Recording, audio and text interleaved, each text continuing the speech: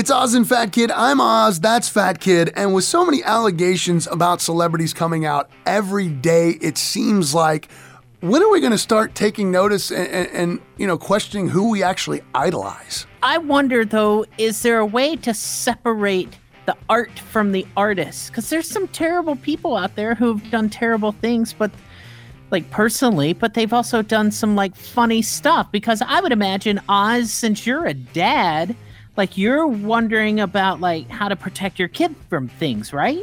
Well, just to put it in perspective without getting too deep into it, some of these people that have had some allegations, are also characters in movies that my kids watch. And, and I'm thinking to myself, in a cancel culture that we're on, if any of this stuff came out to be true, would all this just go away? And then all of a sudden it's how much of our pop culture would disappear, or would it stand? That's the irony, with so many things being so quick to let's cancel this for this.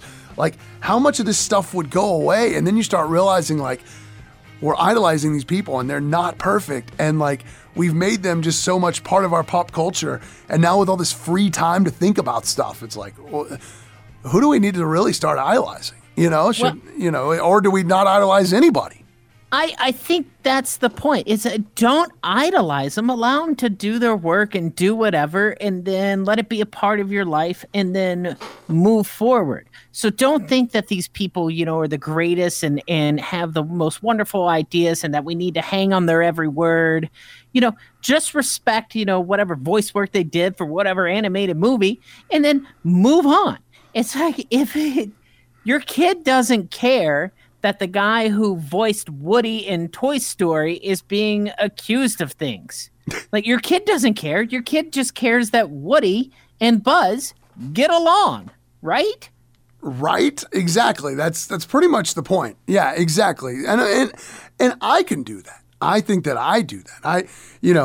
I don't feel that I hang on really any celebrities' words or anything like that. It doesn't affect me whatsoever.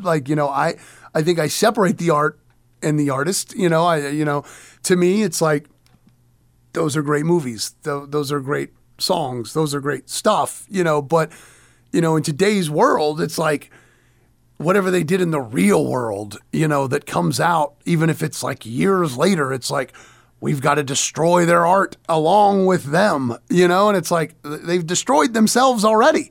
Let them fall on their own merit, not on their, let's not destroy their art. There have been terrible people making wonderful things for, millennia. So let's just stop making stupid people famous. Let's stop, propping up terrible people and start being more aware of, who these people actually are and filtering it out. But as for going back, you can't go back. You can't go back and destroy it. You can't go back and unmake Thriller. But you can say we're not going to let people like that be famous anymore. Exactly.